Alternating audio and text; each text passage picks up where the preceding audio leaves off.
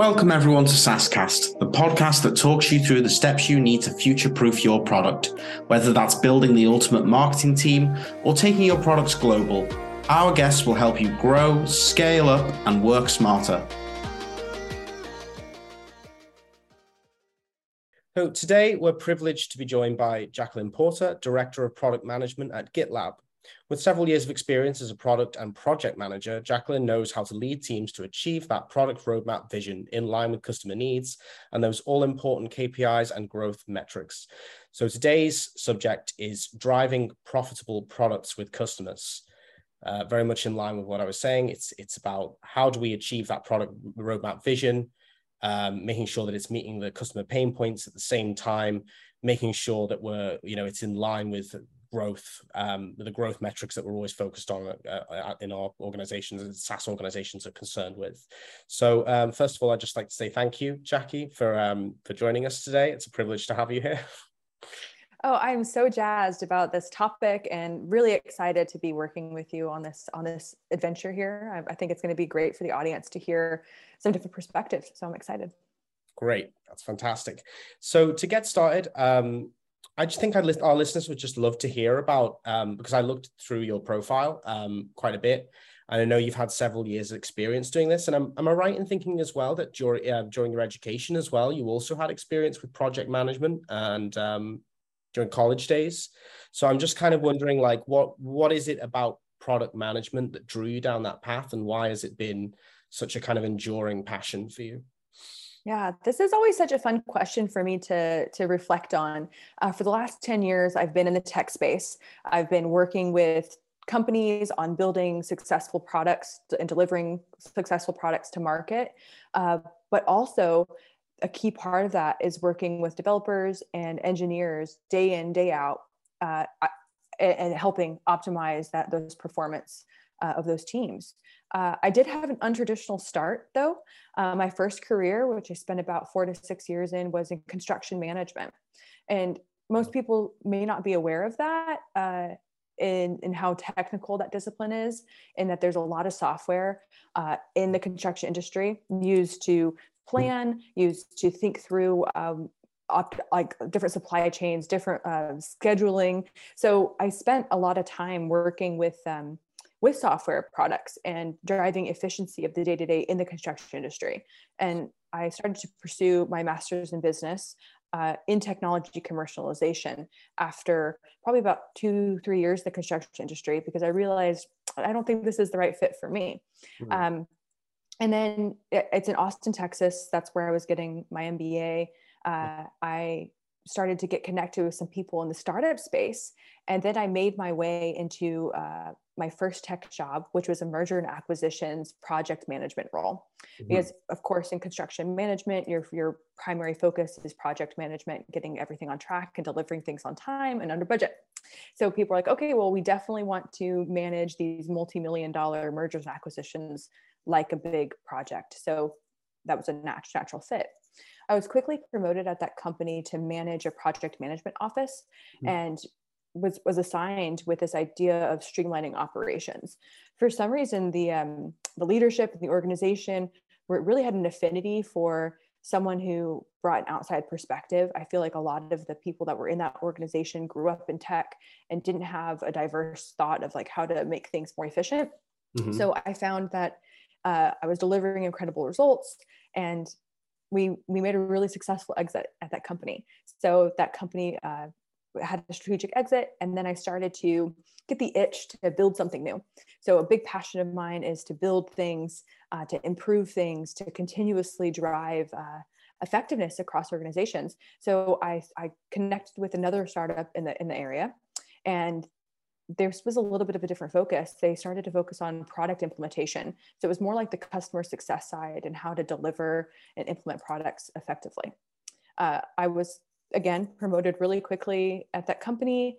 And then we were bought. We made another successful exit. I actually stayed with this company because it was an equity company that I was familiar with. And I was promoted into a director of product role, and was acting chief of staff for both the chief product officer and the chief technology officer. in that role, my whole focus was how do we get our product to market as fast as possible with the best results for our company. And what was really interesting about this is I spent a lot of time trying to think about all the bottlenecks and the pain points of our developers, engineers, product managers, product designers, and how to improve our throughput to deliver the most value for our customers. So that was a very exciting role. It's funny, actually, because we write a lot at Future of SaaS about how transferable skills from non-SaaS backgrounds can really help. And I can definitely see how something like being in construction, where obviously, like, you know, if you don't take into account things like budget, things are really, really going to go wrong. Like, you're not just talking about a product not being promised, not being fulfilled. You're talking about, you know, it's literally like things aren't going to get built on time. You know, there's so many different things at stake. So I can certainly see how that kind of pressure that you are under in that kind of role would be a great transferable skill to kind of product management in the SaaS sector. That pressure that you're talking about is really acute in construction, because if you miss a sequence, it's just like when you're building a software product. If you don't test something right and you deliver that to your customer and it's not a verified solution, people's safety and usability are at risk for building. And there's a little bit more urgency and pain than in software, because there's a lot of regulations and code, but it's definitely, you're absolutely right, transferable for sure. And also just having, I mean, just managing teams of people under high stress is such great experience. And that, I mean, and that is, it sounds obvious to say, but that is what your job is all about, really, isn't it? Is managing so many different creative types with all the different ideas, bringing it together into one cohesive vision. Absolutely. Absolutely. And then how to keep people who are not necessarily interested in close enough because they have the authority to change things. That's a big balance, I think, as a product manager and construction management too, because if somebody comes in and they don't like the paint palette you selected, well, sorry, that's just, you know, we have this building painted already. We can't just change that. So how do you keep people close while still managing the scope that you're expected to deliver?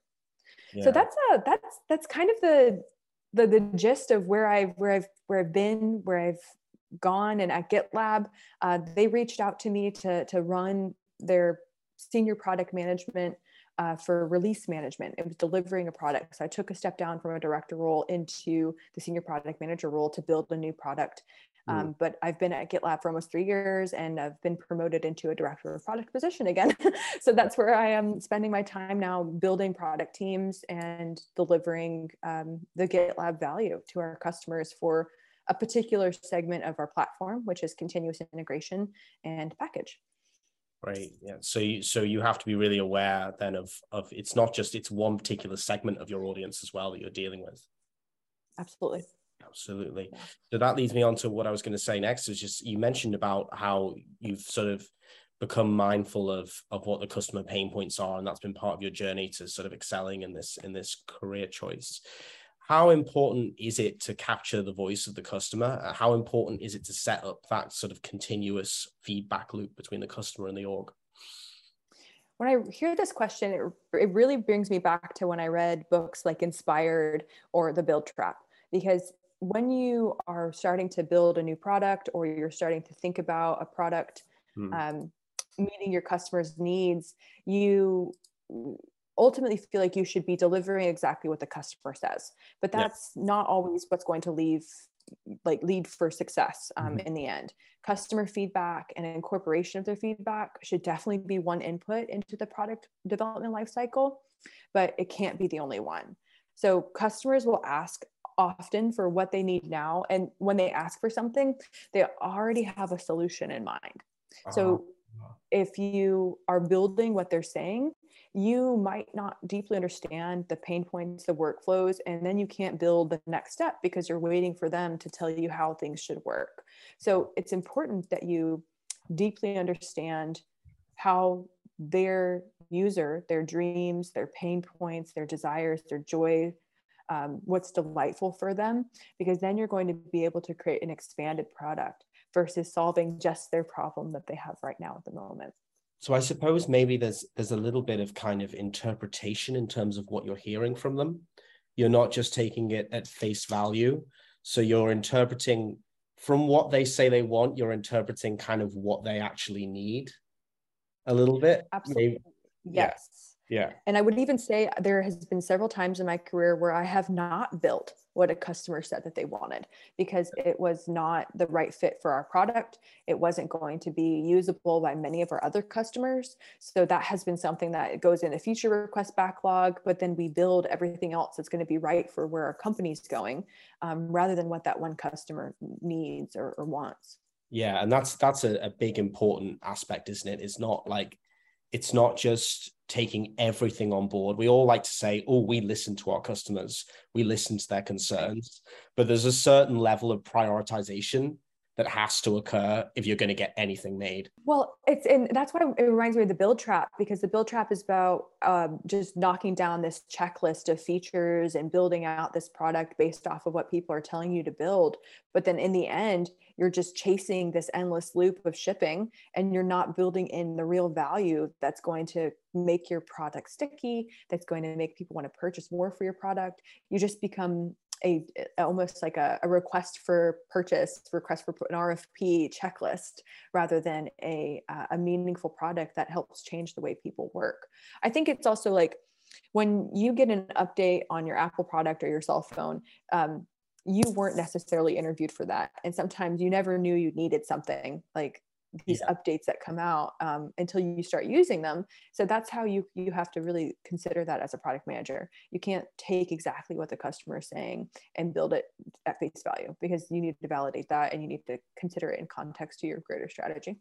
I think maybe this is more of a marketing thing that I'm thinking of now, but I'm thinking of like, I use Apple products and sometimes I do get feature updates and I kind of look at it and I go like, I didn't ask for that.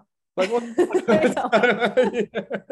it just becomes like a little bit annoying. So maybe that's like an example of how maybe a product isn't quite in line with what the customer wants, because if it was, then maybe I would respond better to that, or maybe I would already anticipate that. I don't know if there's a bit of a gap there. Yeah. Yeah, I love this, the way you're going down this road, because maybe you're not the target audience for that feature.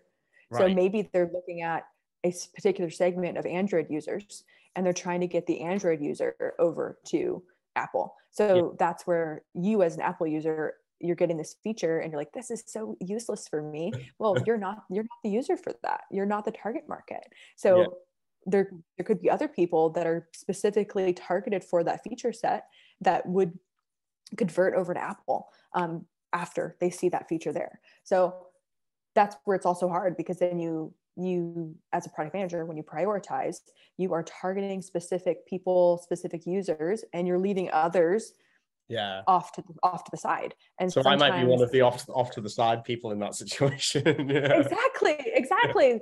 Yeah. And that's kind of hard to hear, because you're like, well, I'm paying all this money for this product, so they should be always investing in what I want for the product. But that's not how a strategy works, right? Yeah, I see. Yeah, I completely see what you're saying there. So that kind of leads me on nicely, actually, because I'm thinking I was talking about Apple products, but then I guess Apple are they're making products for kind of a bit more of or for lack of a better term, like kind of normie audience. Like somebody like me who's, Apple products are famously kind of quite optimized for people who maybe aren't very tech savvy, perhaps. And so maybe, the maybe kind of marketing or messaging that kind of addresses the kind of outcomes of what's going to happen when you use this is more effective. But with GitLab, of course, you're targeting developers, which is a very, very different kind of persona altogether. So that leads me on to what I was going to say is that we're always hearing about how developers are this quite discerning kind of audience that are they're quite difficult to engage with, especially for feedback, especially because they're just often so busy, So I was just wondering, is it a unique challenge? Because you've had experience obviously managing other teams and dealing with other kinds of customers. Is dealing with developer customers a unique challenge, or is it just same as always, same rules apply? I really like this question. And sometimes I I reflect back on this particular aspect. Are developers a unique audience that you have to use different skills to build for? I don't think you have to use different skills, but you do have to think about what a developer's task is and what's specific to that user, just like any other end user. So at my previous company, I was in MarTech, and there are technical marketing professionals, meaning that they create their social media campaigns. Yeah. They are very much disciplined for their tools, and they understand the fire hose ingest of Twitter and Instagram and all those things where they're very technical in that discipline. And if you don't listen to what they need, the solution is going to be better solved with the solution to the problem is going to be better solved by another competitor product.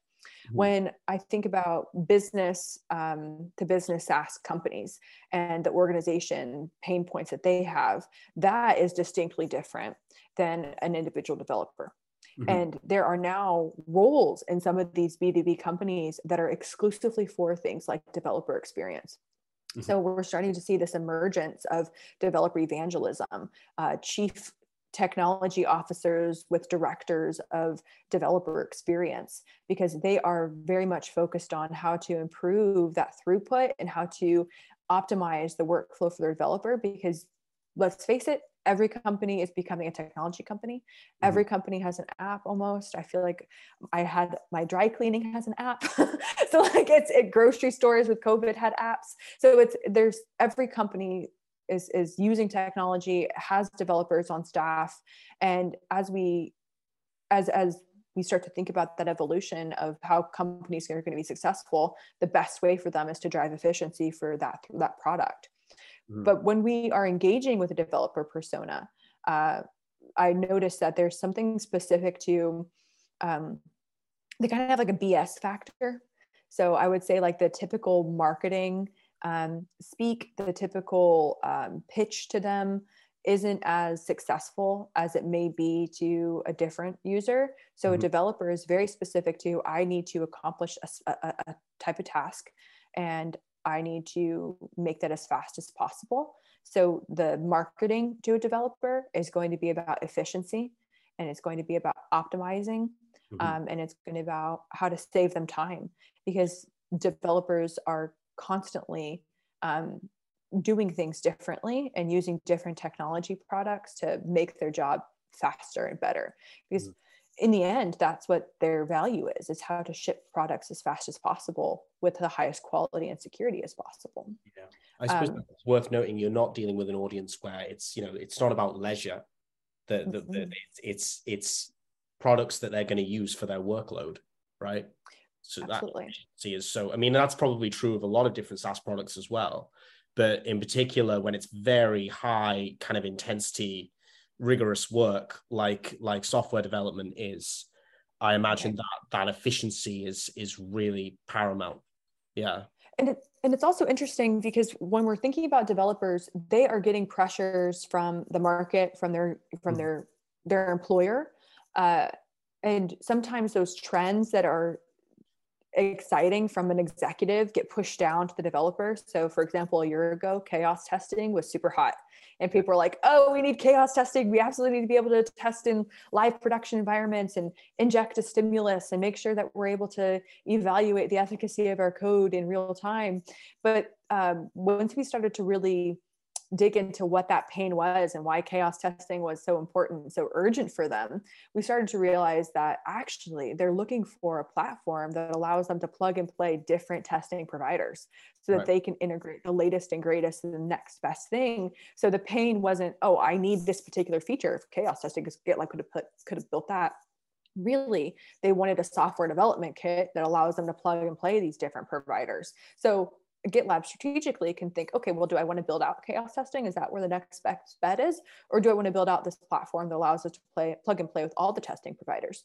So that's where you integrate thoughtfully at GitLab. That's one of our principles. But if we took the developer's ask, which was, I'm raising my hand for chaos testing, and we built that, the next thing, which is what we're testing out, security testing, we would be chasing that next best thing instead of building out a platform for them. Yeah, so that goes back to, again, kind of interpreting needs and Yep, concerns correctly, so that you don't end exactly. up going off down the wrong path, because there can be a big cost for that, I suppose. You know, as a product management, if you interpret kind of a need or a pain point in the wrong way, and then you end up going off down the wrong point, that's a lot of time wasted, and it's a lot of money wasted, right? Like, Especially if it's not used in the end. So like if yeah. chaos testing wasn't going to be adopted, then we could have spent months or quarters building out that feature set, when really the developer's like, oh, my CTO doesn't want that anymore. Like, oh gosh, okay, sorry. Yeah. So is there this is that you touched on this very briefly, which was there is a gap, I think, between users, the people who are actually using the product, the developers in the company, and then there are the actual buyers themselves. So these will be the kind of senior stakeholders in the organization. And I'm just wondering, like, when you set about building a products and solution, how do you balance those two? Because obviously they're both really crucial in a way. You want the person you want them to buy the product, but also they need to buy something that the developers are actually going to be able to use. So where's the kind of balance there? How do you integrate those two? Yeah. So there's a couple of different mechanisms that I've used in the past. This is more of a portfolio management question. How do you stack rank objectively your different features and different needs for investment, so that in a year you're driving as much value for your organization? So this has been called in the past like power scoring, or stack ranking, or investment cases. Because buyers are definitely a really important piece of that. What we're noticing in the technology space, especially when it comes to DevOps tools, is that the buyer has less authority than in something like marketing solutions, or even education and like municipality software needs. The buyers are typically super important in those two spaces, but for technology purchases, there's this process of the CTO looking at their teams and asking their teams to evaluate solutions technically.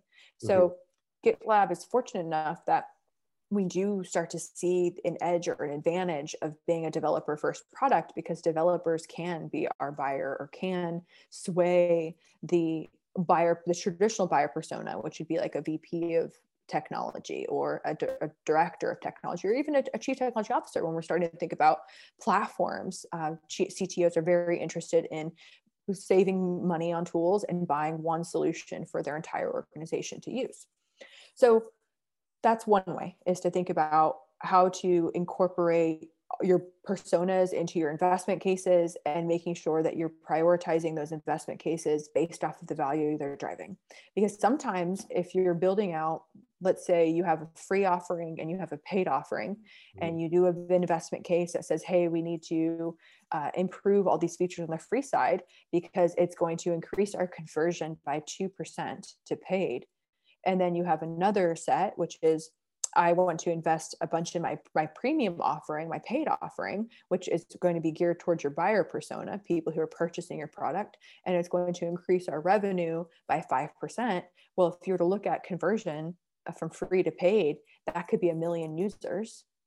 And this 10% revenue might be way less than the conversion. So that product manager may decide, I'm going to place my bet on free so that I can optimize conversion to get more value for the organization, which in the end is revenue, rather than investing for the buyer to make them either retain or buy more. So that's the balance there, is if you keep your eye on the prize, which is what are we trying to drive for the company, and then weigh those two options, that's how you know whether or not you want to drive for the buyer or drive for the user. Oh, that's really interesting. And obviously there is overlap between the buyer and the user as well, in terms of in the tech space, definitely. In other spaces, there may not be, like government, that nobody gets asked. Can you look at our fintech product in the government? Because that's all contract based. That's all a checklist, request for proposal, purchase because you fit in our budget.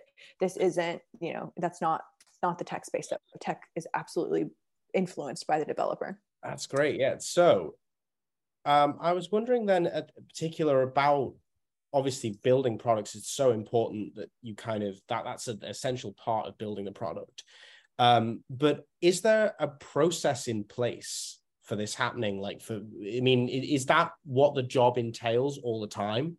Or do you have, I don't know, do you have teams that are dedicated to collecting feedback? Or do you have a database where it's stored? What is the process for actually gathering the feedback and gathering demands and requests?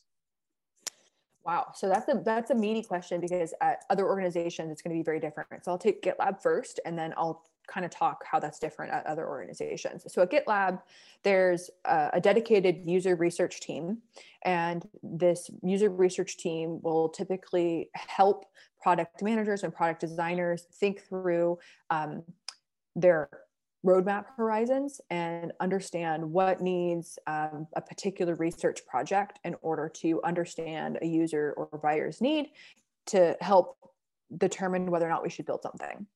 Then in the day-to-day product manager role, a part of a product manager's roles and responsibilities and what they're evaluated on as a product manager is their ability to continuously interview customers and users and help that prioritize their products. GitLab also has a huge community following that we interact with developer evangelism, but also with our fully open issue tracker, where any user, any customer, any spammer can submit an issue, and a product manager can take that issue and refine it and prioritize it against the entire backlog. So that issue tracker is really essential for a product manager, because that's how we look at the population of issue requests, bug fixes, and help us think through what does the community, the broader free user base, need against what someone who's paying needs. So that's the landscape inside of GitLab, where we have a research team, and then product managers are expected to do interviewing and build out their own solution. There's different cycles of planning that are important to consider here. On the portfolio side of GitLab, we have an annual road mapping exercise where we take investment cases from the prior year into the current year, and we start to assess the value that those investment cases are going to drive. And then we look at our budget, and we look at what our teams are staffed to, and we kind of re-swizzle teams and reallocate people so that we're driving value with these high level initiatives or investment cases. So they're not perfect sciences. They're just like, hey, this is going to be a roundabout number, what we think we're going to drive. And then we try to staff to that at an annual level. And then there's the product manager. A senior product manager is expected to have a year or more roadmap plan. A group manager is expected to have a vision, which can be a 3-year horizon. Someone of my level, a director, is expected to have like a 5-year to even like 10-year story arc or vision for what we're trying to drive with the GitLab product area. So all of those have different needs and requirements for interviewing customers and thinking about the problem sets so that they can be adequately planned. When I'm having a customer conversation with where I want the product area to be, that's 5 years from now, I'm typically getting a mix of the buyers, a mix of an end user, because I need to know where to move the product forward. But also industry analysts are really important to that 5-10-year vision, because they're going to be able to say, well, the market's expected to grow X billions of dollars, and that helps assess that. But a senior product manager is just going to care about what's in the year. So they're going to look a lot at competitive analysis. Yeah. What are my competitors doing? What are the biggest pain points that are unsolved in the market today? And then, of course, there's mergers and acquisitions. Are there adjacent open source offerings that we could build into our product, that we can make instead, that we can partner with, that we can then purchase? So there's a lot of things that go into how do we holistically look at those investments and think about it meaningfully. Yeah, I imagine, it really interests me actually just thinking about that kind of conception phase almost of when you think of a feature, or I guess we kind of like to think of it as being like a light bulb moment, like a eureka thing. But yeah. I guess actually it's probably the product of like a continuous research constantly, right? Over time, that's always ongoing. Yeah, you mentioned, are there tools or processes? There's a thing called a lean canvas. Yeah. There's a book on it, there's a template, and I've used this probably for the past 5 years for product development. And it is extremely useful because you take that asset, you build it out, and then you incorporate additional learnings as you interact with new people as you go. Software products are iterative and living, breathing things. So Yes. as you learn new information, you deprecate features, you build new features, you enhance old features, you ultimately sunset products. So there's a whole life cycle that it comes to keeping in this living, breathing thing alive. And you're absolutely right, it's a continuous interviewing process. And I encourage my product managers to repeatedly talk to the same customer about the evolution of their features, because if you talk to them once and you build that one feature and you don't go back and revisit to see if it's like helping them or solving their problems, then you never close that iteration loop and you don't know what to do next or how to fix your product further. So that continuous interviewing with individual users or even companies is really critical when it comes to building a successful long-term product. Yeah, it's one of the things I mentioned early on was that it's a feedback loop, right? So it's Mm-hmm. not just about getting feedback in the moment once from that one customer and then finding out what the thing is and going back to someone and going to someone else. It's about sort of establishing a continuous relationship in a way where the customer feels comfortable that you're going to be attentive to the fixes that they require, or the optimization that they require, or whether, their lifestyle changes. Even maybe the product doesn't suit them anymore. Maybe a customer decides to churn, and it's really like completely out of your hands. Maybe they've become a different kind of customer because their job has changed or whatever. There can be obviously many different variables there.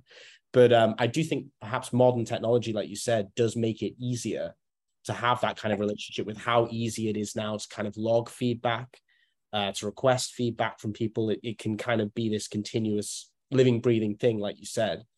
And I suppose also, I mean, correct me if I'm wrong, but when you're talking about things like prioritization, I struggle with that word. It's a hard one. Modern software is capable of of flagging and prioritizing anyway through things like AI technology and such. And also we've been doing a lot of research into how customers can be segmented by technology as well. It can so you can, customer types can be set up by the processes themselves, right? Yeah. So you can use, I think that's really interesting. And it kind of brings back like questions of models and training the right models in your product to recognize those user patterns in order to effectively categorize a particular user. There's definitely a whole like product telemetry school of thought and ethical question on when you're watching somebody conduct a workflow inside your platform in order to auto detect what kind of user they are. Are you categorizing or missing opportunities with that user? If you don't have really great definitions of what people end up doing in your platform per type. One of my favorite things that I've seen is a software or an app prompt you to ask you what is your job or what's your title, so that they have your session ID attached to how you self-identify your title, and then they can see in the platform how you move through the platform, and then that helps them map the workflows that they think these particular users with these titles go with the natural organic movement through the platform. Right now, GitLab doesn't have any sort of telemetry like that, but we do spend a lot of time doing unmediated prototype walkthroughs. So we put out a prototype with a user base for a research project, and we watch how they go through that based off of the role that they have and what the role that we built it for. And that helps verify if our assumptions were correct. Like, are they going to use this the way that we thought they did? it's a great setup for navigation. So for example, if a software developer, you think that they want to go straight to CI/CD, you change a side menu and then you put it in front of a developer and you see if they navigate as you intended to. You learn a lot about how much you think you know and how much you really don't know in that setup. But and also it's how really how much they don't know as well, because sometimes yes. they'll tell you about what their day job is and what it's like and what they're doing. But I think sometimes if you could actually track how people are spending their time, they'd sometimes be surprised, actually. Yeah, for sure. So much of the time we're on autopilot, and especially if we're doing it for work and we're not thinking about how we're spending our time or how we're using the software that we're using. So actually data can sometimes tell a more accurate story, paint a more accurate picture than feedback can, right? Right, exactly. Yeah, completely. Yeah. So let's move on to the next part of this, which we've talked about how important it is to track customer feedback, customer concerns, and building the product. Now let's move on to the next part, which is, I think, probably what makes some people feel a little bit uncomfortable, which is balancing that with profitability. That all important profitability. So I was wondering, like, in particular, when you bring an idea or a feature into a pitch, say with your most sort of senior stakeholders, I imagine the things you have to be mindful of are those all-important kind of metrics, KPIs. And I wonder if not everyone knows how to speak that language. Not every product manager knows how to speak that language when they go into those meetings. Yeah. So the biggest mistake that I would have to say that I've done or that I've seen product managers do is really oversell what their product is going to do. And that doesn't mean that the product isn't eventually going to get there. It's just there's a softness to that payback period, or a lack of awareness on how long it's going to take for us to start seeing meaningful results once we build and deliver something, and how long is it going to take us to make back our money once we build that feature. I think that product managers generally don't think in payback periods when they look at the opportunity. What they hear is, oh, I have a pain point and I'm going to pay for this. Yeah. But if you're a seat-based product, so if like GitLab, you have a seat and it's a price per seat and an organization has to pay for a tier, there is going to be a long horizon for an organization to want to up tier to the next level, which could be significantly more costly for an incremental feature improvement. So this is where when a product manager goes into a C-suite and they say, oh, this is going to drive millions of dollars of revenue in 10 years. But like C-suite people are there because they've managed risk really well. So they've placed their bets where it counted, and they know what kind of risks to take and they know what risks to avoid. So I think it's critical that product managers bring all the risks and a full picture without the rose-colored glasses on what their product improvement is going to be doing for the business. Because sure, a short-term investment that increases immediate revenue or usage is really attractive, but long bets have to be made in order to be competitive in the market. And of course, have like a long-term investment strategy for innovation. So a tool that I've used in order to adequately convey this to a C-suite member is taking a lean canvas that I've built in the past and kind of create a 5-slide deck or a 5-page readout of that lean canvas, which highlights the opportunity, the problem statement, the target market, what kind of influence we're going to have on the market with delivering this, and then like a 50-page appendix, which lines out the business case, a projected ROI, payback period, projected usage models. And that really helps put in front of the executives very quickly, like what is this going to do, who it solves it for, and what we think it's going to do over time. But then if there's questions about the actual model or the forecast, we can scroll on down to the appendix and show them what's forecasted. I think that has been the most successful way that I've had, one, new teams added for products. So at GitLab, I've done this and have had whole new teams added, or have an executive think about changing strategy because they realize what we are going to be launching to market isn't the right thing or right approach based on our target market, and it might be in a short-term hit if for long-term gain. But short, sweet, and then all the details have to be provided at the end, and make sure that risks are holistically considered and that the product enhancement isn't oversold. I think that would be the gist of it. Yeah, because it's kind of you sort of, my instinct was to think that maybe C-suite individuals are quite sort of risk averse, really. But it's interesting you described it as you have to just be it's risk awareness, right? So there's always going to be an element of risk, and they're not risk averse necessarily, but they have to know perhaps how you're going to counter that if it does occur. So maybe do you have to sort of describe like what the worst case scenario might be if this goes wrong? I would say sometimes in the lean canvas template that I've built out over the years, I have this section of risks to the business and challenges. And usually those are like flags for the company to say, hey, once we go to market with this, we're going to need to think about what this is going to do to abuse, right? Yeah. So meaning like, how is this going to be abused by nefarious actors, or what kind of vulnerabilities does this open up to the company? Or it's going to be a challenge. This is not going to scale really well because of the mechanism of the cloud. Or one of the biggest ones is this is going to be a huge change for our customers. And that is probably the biggest risk and the biggest red flag that I've seen execs shut down. Because if you're making somebody change their pattern inside of software, that is your biggest opportunity to lose your customer. So you want to boil the frog in many cases, or provide, and what I mean by boil the frog is you want to make small iterative changes so that you're guiding your customer through the process of what you eventually want, rather than making them change their workflow immediately. But I would say all of those ways of lining out these risks and challenges isn't to provide what we need to do to fix this or to mitigate it. You might get asked that in your presentation with the C-suite, but that's where like the C-suite could really be utilized, is like, how do we mitigate this? So this is a challenge that I see.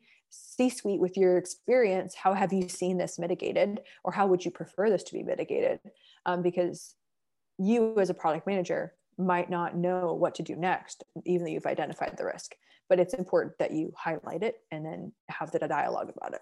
Yeah, it's a great expression, boiling the frog. I've never heard that before, but I understood what it meant. Yeah. That introducing changes with customers is like, I guess that means it has to be done in small increments, right? Like it usually or has to be thoughtful. Yeah, like the boil the frog analogy is that, you're increasing the temperature slowly so the frog doesn't know it's being boiled. Customers are the same way. Introduce small changes so that they don't know things are changing in their workflow dramatically, right? Yeah, but hopefully we don't boil them. Yeah. Let's not boil our customers. Let's not do that. No. So I'm wondering, like, with these conversations with higher executives, when does this take place in the product process? Does this occur kind of early on when you're building the product roadmap? Because I'm kind of what I'm wondering is, when you're planning it out, when you initially, like, sort of from conception to completion in the roadmap, how early on is kind of profitability factored into it with just kind of innovation or addressing needs? Yeah, good question. Every company is different. Some companies are a little bit more agile and nimble than others. So for example, at GitLab, we have our annual planning process that has that investment case for at the initiative level, but then we do Canvas presentations on a continuous basis. So let's say that a product manager identifies that there's a new opportunity because of an emergent threat in the market, and then they present to the executive team or present to the product leadership team that I'd like to pivot my strategy to start working on this new investment because it's an emergent threat. Then the investment case, profitability, all that stuff is considered at that moment in time. And it can mean that they stop working on what they've pitched at the annual plan to start working on this emergent threat.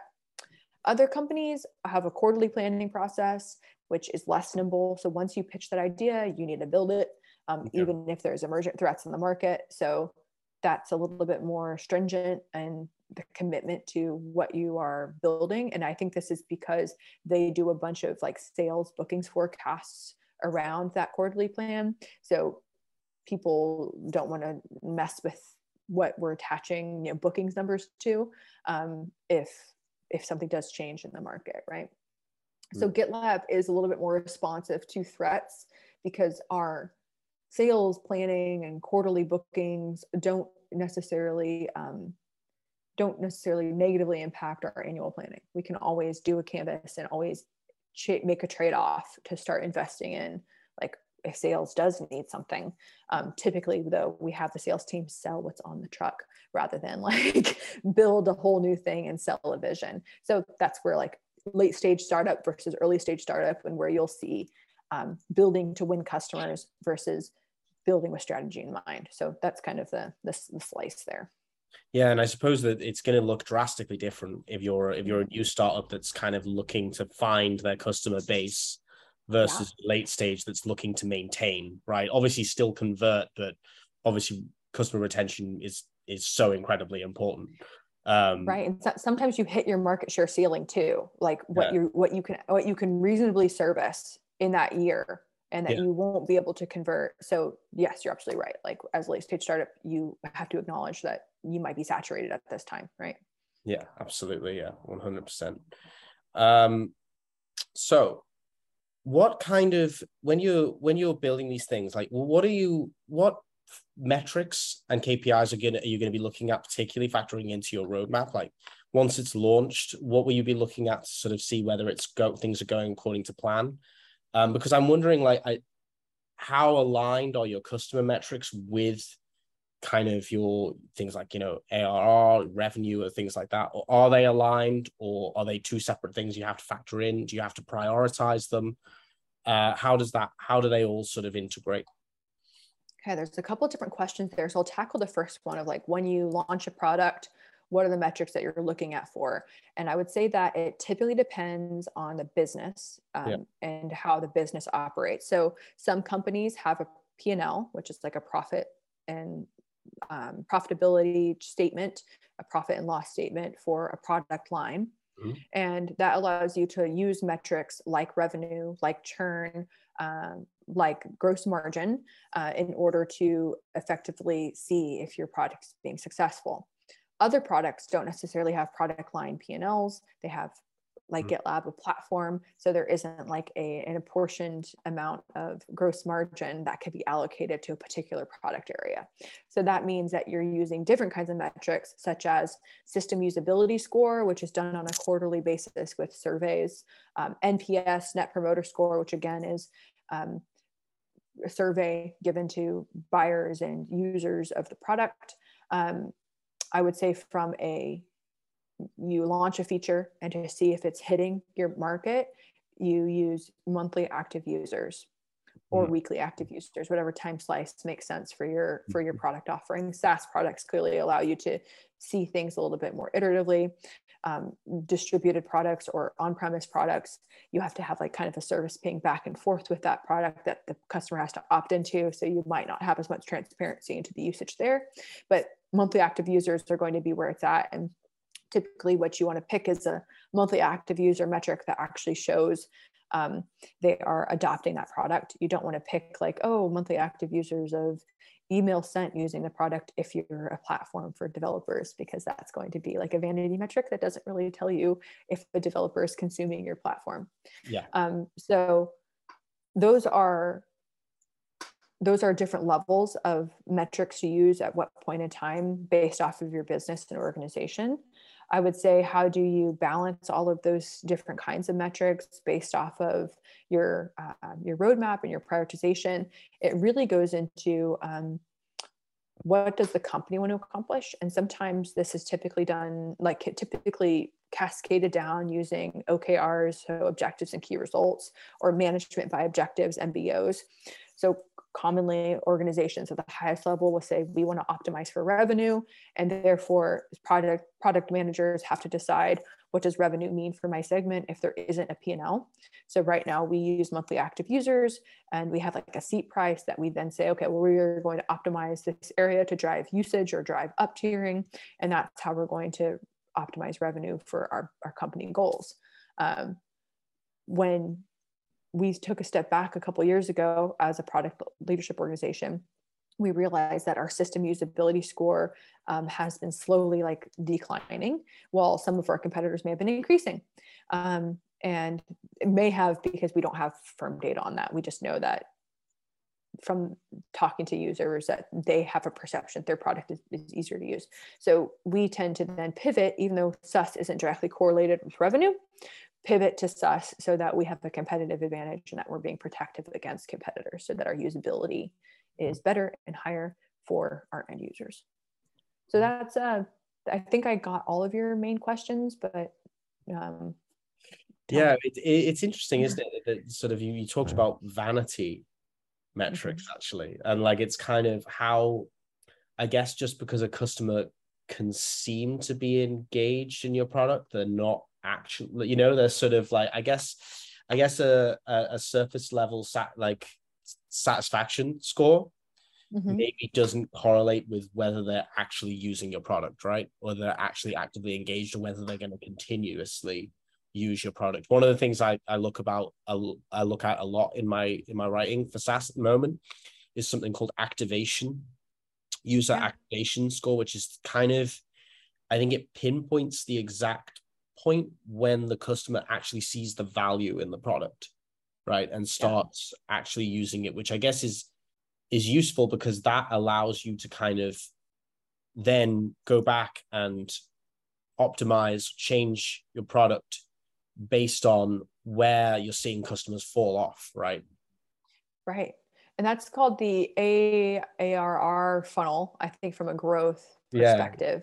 That's like the acquisition, activation, retention, renewal, referral funnel. And you're absolutely right. It gives you insight into, at those key moments in the product usage journey, where a customer no longer chooses to use your product. And if they're dropping off at referral, that could mean that they're not truly enjoying their experience, or that the product is not highly usable, even though that they're renewing year over year or month over month, as it were. So you're absolutely right. That is a really great metric and indicator to think about. It does go back to tracking that with monthly active users. So a vanity metric could be just absolute counts, monthly counts of particular actions. That doesn't really tell you if your product is being more or less adopted. It does say it's being more used, like that particular offering, but it doesn't say okay, this monthly active users affords you to see okay, my monthly active users are increasing or decreasing. And sometimes you may grow monthly active users more than you lose. And that kind of indicates that you're not necessarily retaining. So if you have really great acquisition, but not very good renewal, you might outpace your churn, but you're not, over time, you'll start to see your numbers decrease in monthly active users because you're not retaining. And that's a one kind of tricky angle to look at with those kinds of metrics. Oh, yeah, I see. So sometimes when everything seems to be aligned and going in the positive direction, it doesn't always lead to growth, I guess. Yeah, you could be growing at 20% month over month and then churning at 1% month over month. Eventually, you might cliff at your growth, and then your retention might start eating away at your growth. Oh, yeah, I see. Speaking of retention, one of the things that I'm really interested in, and you did mention it a little bit, is customer loyalty. And sort of creating that trust and that loyalty with customers. I was wondering, do you have anything like a kind of an advocacy program with your customers, and how have you seen that drive results or growth at all? Retention? Yeah, so we have two kind of angles on that. We have our GitLab Heroes program, which is like our open source community of people who build and co-create our product, and then we have a customer advisory board, which is hand selected top accounts and representatives that we meet with quarterly to sort of steer the conversation on product strategy. So it's less about like building feature points, but talking about the strategy and co-creating strategy with them. What we do notice though is that customers who are a part of the customer advisory board, also known as CAB, end up having more heroes. So individual contributors at their organization build for GitLab. Mm-hmm. So we start to see this virtuous cycle of like, okay, I have this customer advisory board member, which is the C-suite executive, and then the developers at their organization are contributing back to open source GitLab. So that's a unique advantage for us because then we're getting these products built for customer requests by their own developers into GitLab. So it's wonderful because as a product manager, if the developers of the company are building it for you, then you don't have to really think about the requirements there because they're building the solution for you. And it's at no cost to GitLab because they're building it in the product. And it just goes through the maintain and review cycle so that it checks out on like the health of the open source offering. So that's a unique piece. And yes, it definitely works. And I would say it's a part of our dual flywheel strategy and why free users and why community users are so critically important to GitLab, and why we are open core and why we continue to be open core. It's so like kind of unique in a way to the modern world, I think, to the like these online communities that you can have now that can basically kind of generate advocates for your product free, really. And, for free, basically, not always, but very often, if just out, and which is just, off the sheer quality of your product. Totally.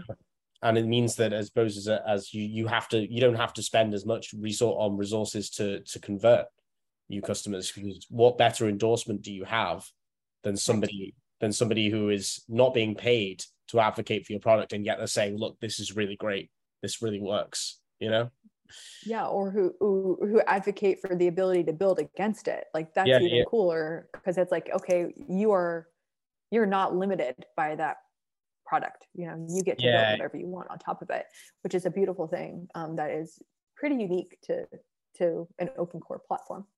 Wow, that's amazing. Yeah. Thank you so much. I think you mentioned a few book recommendations early on. I think it'd be great if we could finish this conversation on maybe you could give us a few recommendations for resources and books where people could learn more about this subject. Yeah, so I mentioned the build trap. This is how you can create real value as a product manager. Mm-hmm. I loved Empowered, which is by Marty Kagan, talking about how to think about building really useful, extraordinary products across like Silicon Valley, like what was learned from Google and Netflix, the Apples, and how they drive innovation. Yeah. I would say Inspired is one of my favorites because it thinks about driving innovation again. I feel like as a product manager in the developer space, there's this constant tension between innovation and building products. Yes. And how do you make sure that you're thinking what's going to be next around the corner while still delivering on your product promise, and that can be really, really challenging. Of course, the Unicorn Project and those kinds of like DevOps stories and like and the Phoenix Project, like those are two different books that are kind of around the same story of like IT ops and then DevOps and how do you think about teams, and those are helpful context stories because those were sort of the laying the groundwork for dysfunction of technology and how technology can help build meaningful improvements in product if you're implementing it correctly. I think those would be my top one-hand books that I'd recommend. To touch on what you said there briefly, I found that really interesting about the tension between sort of having an idea, but then also having to follow through with the promise of what you've set out to do. That's really kind of interesting. And because, I suppose it is a creative endeavor, product management. But there is that kind of that balance, as you were saying, between remaining kind of nimble and open to new ideas all the time, and then at the same time being kind of a steady person who's willing to deliver on something even when they're absolutely exhausted with this project, perhaps, Yeah, you're absolutely right. And you have to be mindful of it. You can't let innovation get too far from you, but you also can't let it be the bane of the company's profitability, which sometimes you can spend all day investing in innovation and not see any revenue. I think it'd be really fun if we end with you giving us maybe your 3 top qualities in a good product manager. Oh yeah. I would say persistence and confidence, and then resourcefulness. Is that what you would look for in interview stage? That is what I look for in interviews. Definitely persistence, because that helps think through, like they help really think through the problems at hand. And if you're not persistent, then you'll get turned down many times as a product manager. And it's important that you have that confidence to offset the being turned down. And the resourcefulness, how do you make sure that you're, delivering, right? Yeah, absolutely. Yeah, I can imagine that's incredibly crucial. And I imagine it's a very rare combination to find in people, actually. I think that's often why you see, like, there is no such thing as a product manager that went to school for product management. Yeah. That product managers are made in the field, and they're made in experience. They're not made because you go to school and get a degree for it. And I think that's where you get things like confidence and persistence and resourcefulness, because people who come from untraditional backgrounds tend to be really resourceful, because they have to figure out, like, how do I map what I know to be relevant for you? And that's you learn the job through making mistakes and recovering as well, right? And putting out fires. And then that's how you learn to not venture down certain paths again. But also but then also how to fix these problems when they do arise, perhaps with someone who's more junior on your team. You can be a really great kind of mentor as well in that exactly. Exactly. Well, thank you so much. It's been an absolute privilege, and I think our listeners are really going to benefit from this conversation. Wonderful. Thank you so much for the opportunity, and I'm really excited to see what kind of engagement we get on this. Me too. Thank you. Bye-bye. Thank you for joining us on this episode of SaaScast. Please join us next time for more top insights from the leading minds in SaaS.